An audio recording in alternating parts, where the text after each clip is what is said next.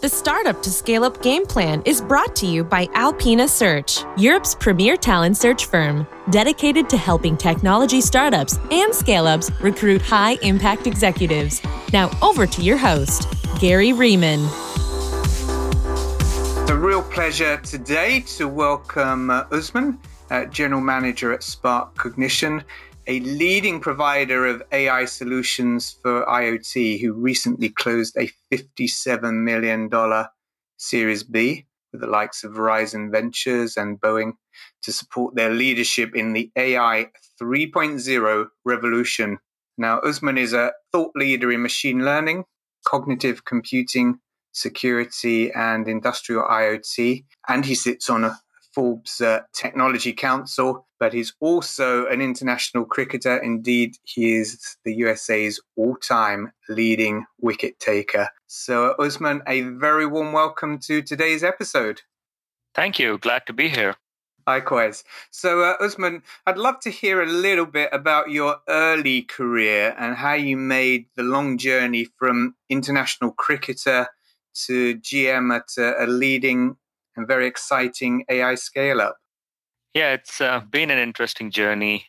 Obviously, I spent a lot of time playing cricket in my early 20s, but I was always fascinated with technology and came here to the US as a computer science student at the University of Texas at Austin and really enjoyed the technology part of it. I went to school in the time when the .com was at its boom. So this computer science and IT and technology was at its boom.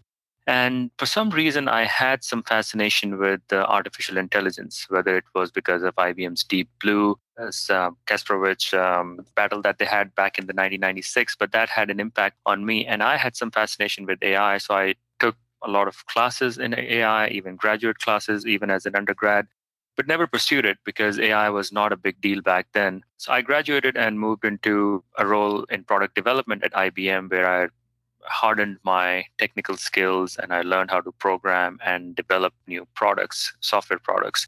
But I found out very quickly that I enjoyed taking technology to the clients and enterprise clients and moved into sales with IBM. So all of that part was primarily learning how to build technologies and how to understand customers' needs and also to sell technology to enterprise clients. And then I went to business school and came out and went to the Boston Consulting Group to learn management consulting and the more business side of the equation.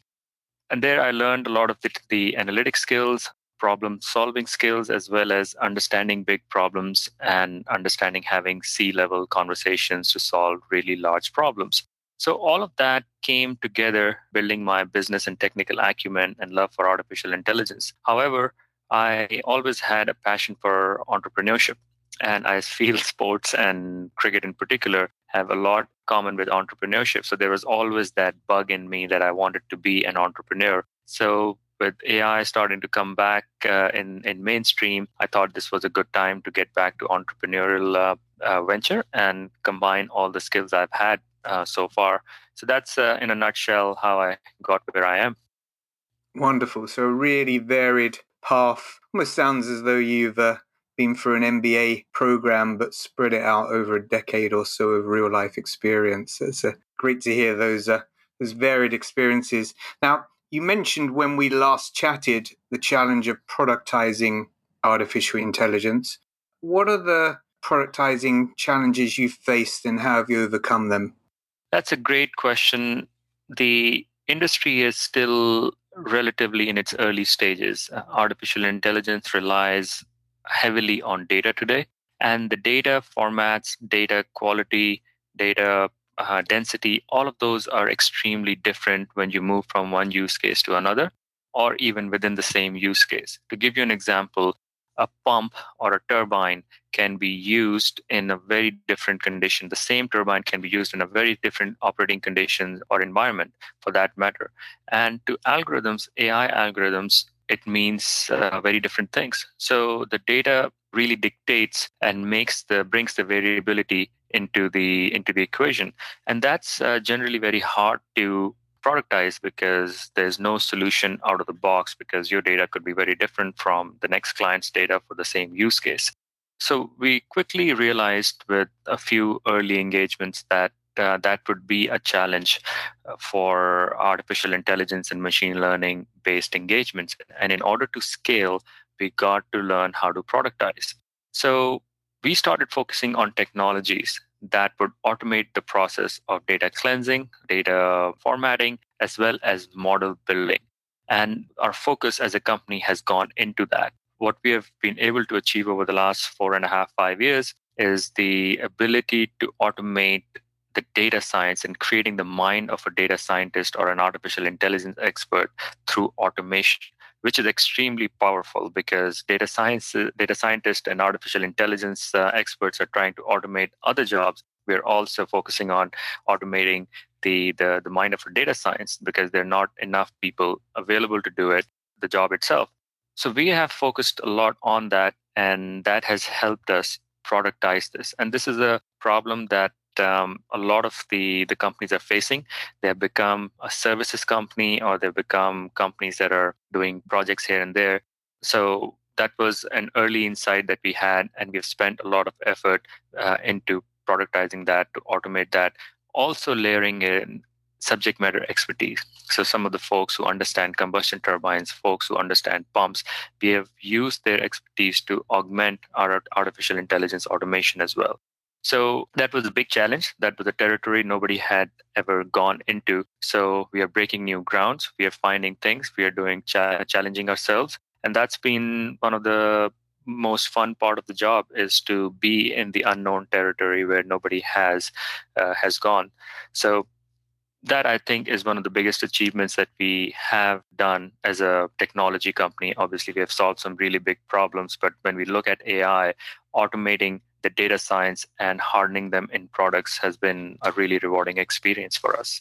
You mentioned having solved some really big problems. What are some of the big problems that you've solved? Can you give us one or two examples? Absolutely. When you talk about aerospace, for example, the one of the problems in autopilots is the ability for plane to automatically or continue to fly when an unforeseen event happens. So autopilots are designed to operate in steady state. So if nothing happens, they know where to go. They're defined by fuzzy logic or static rules. So if nothing happens, do this. If this happens, do this. But when unforeseen things happen that the program has never seen, where the rules are not defined, it becomes a challenging issue.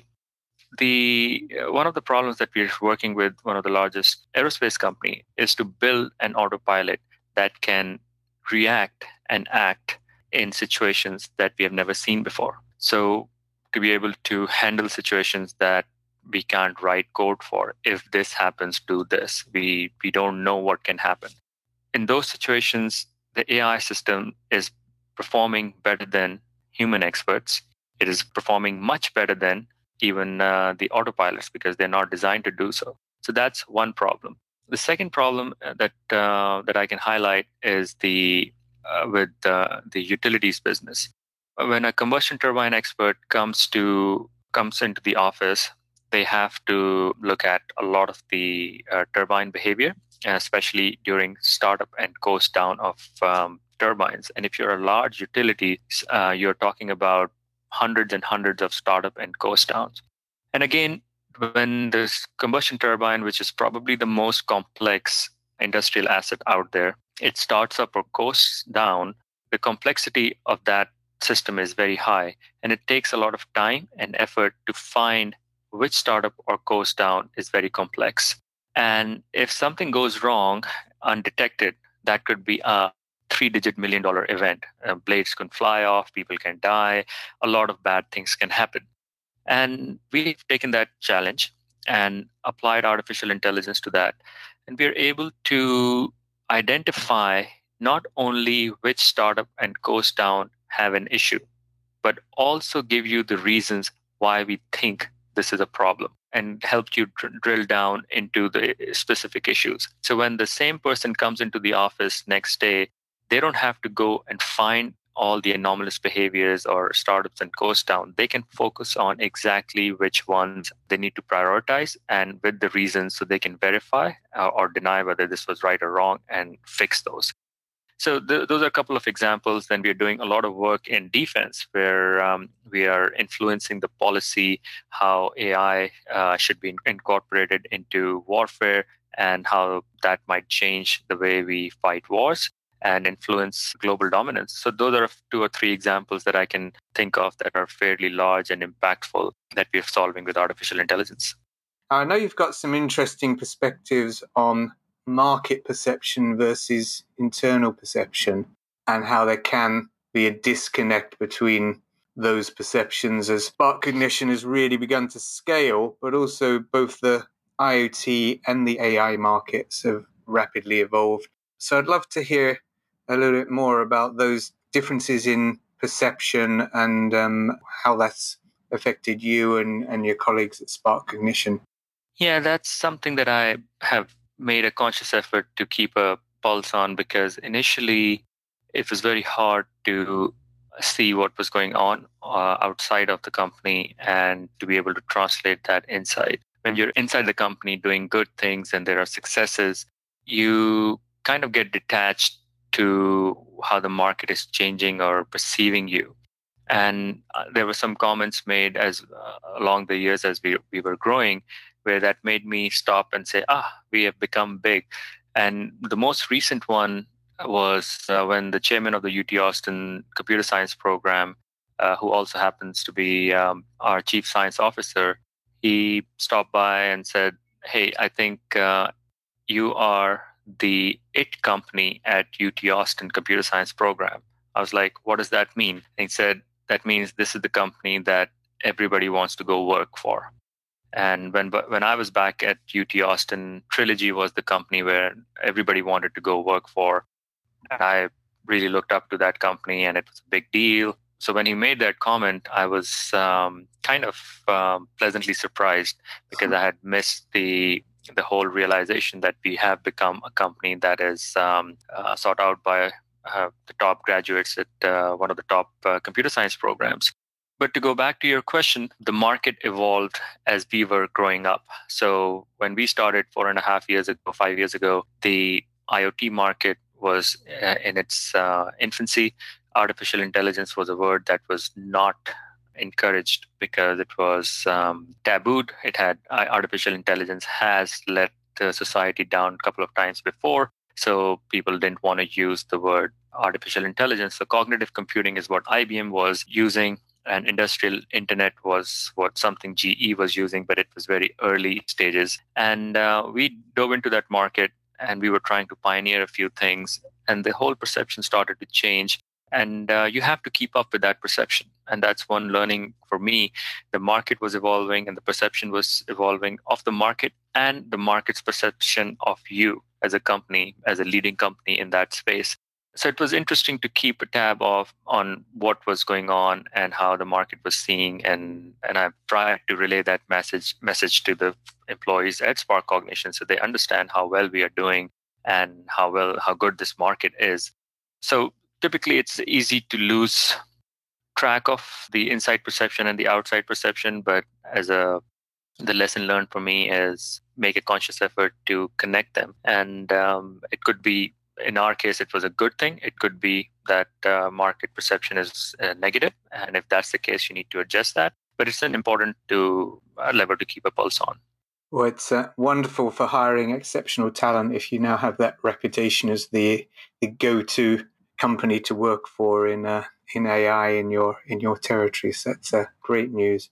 As we've heard, you're also a leading international cricketer, and I know you've combined your sports career and your AI expertise with a Moneyball 2.0 approach to sports science and sports talent. So what exactly is Moneyball 2.0? So Moneyball is a concept for folks who are not familiar with baseball analytics. There was a general manager at Oakland A's a few years back who decided to use analytics to approach baseball. And he found some hidden talents based on analytics. And those analytics were quite basic in nature, based on Excel sheet or some basic statistical analysis. But that changed the game completely. And it has revolutionized the way people look at sports, especially baseball. And baseball was pretty well primed for statistics because it's a discrete sport and has a lot of statistics, just like cricket does. Why I call this Moneyball 2.0 is, or Moneyball on steroids, pun intended here, especially for baseball, is the machine learning and artificial intelligence can take the analytics to a different level. What does that mean? One, it can find hidden relationships within the data set that human beings can't see. It can analyze data in a way that human beings cannot. And the third thing is it can also analyze just like human beings can do. So, for example, human beings rely on analytics, but they also look at players. They also read stuff about the player. They also look at their behavior.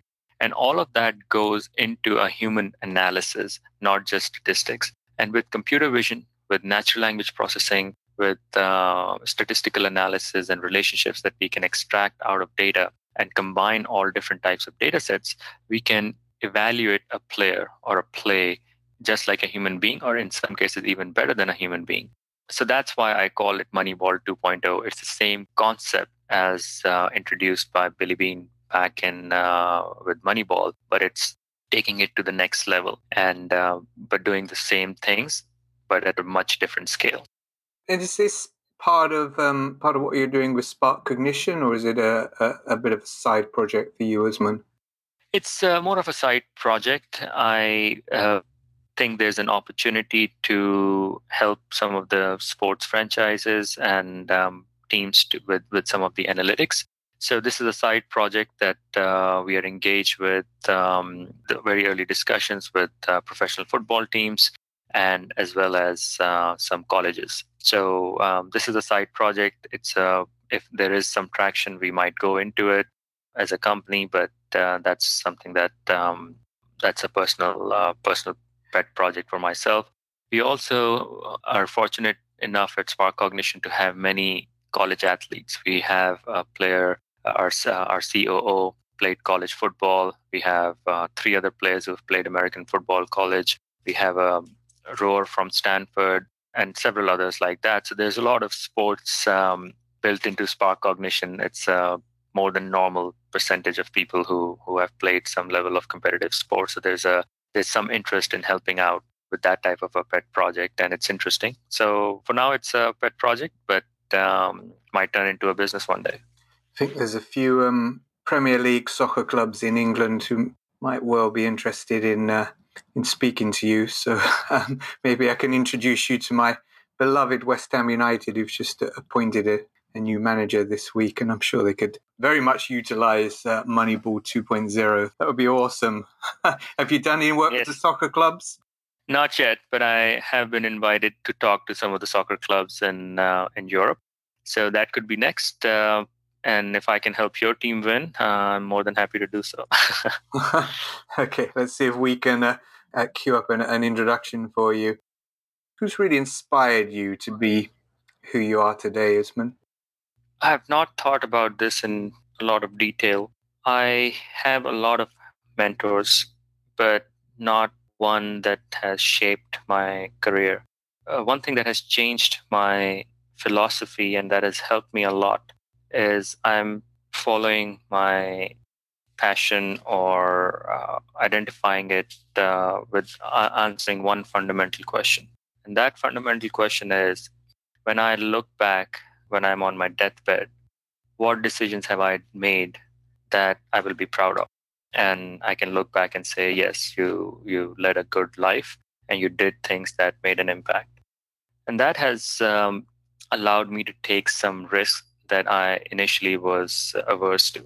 So I'm starting to take risks in life that I'm like, okay, when I'm whatever age, if I'm dying, and say, look, I made that decision and that really helped my personal satisfaction, my family's well-being, and an impact on the world.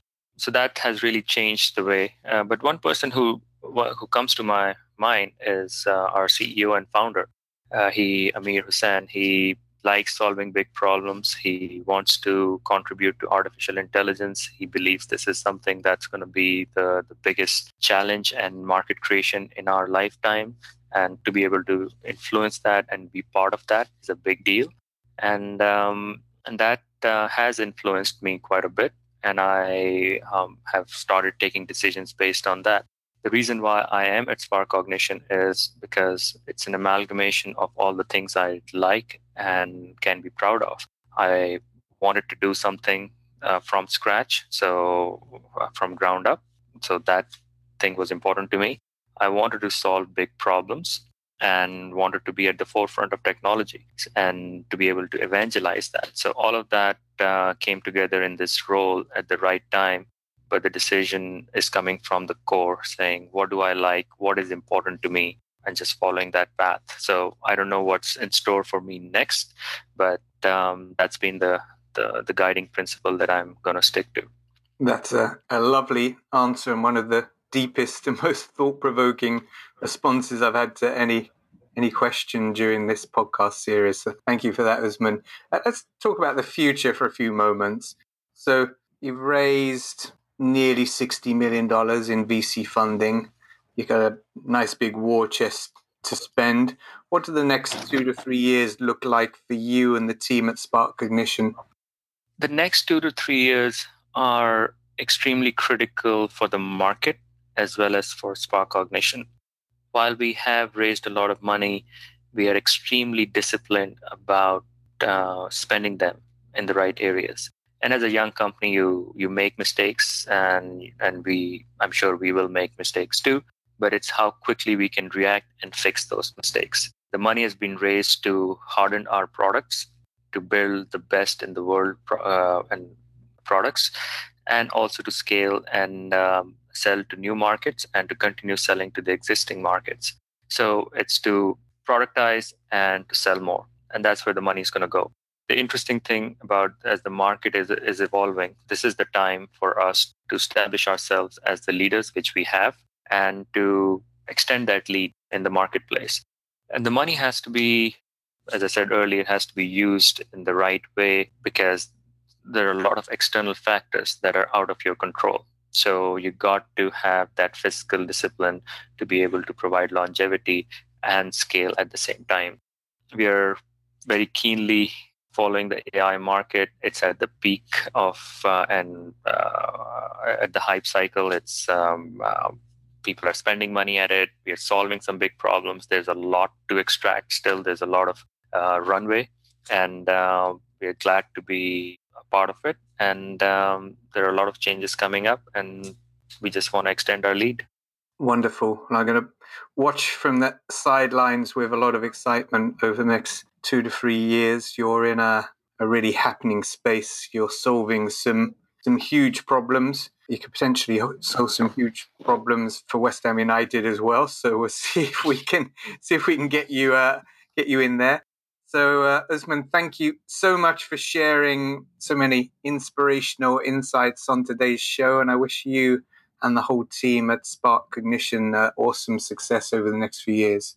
Thank you very much. It has been an honor to be part of your program, and thank you for listening.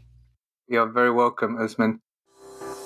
This episode of the Startup to Scale Up Game Plan was brought to you by Alpina Search. Head over to www.alpinasearch.com for advice on scaling your technology startup and recruiting high-impact senior talent.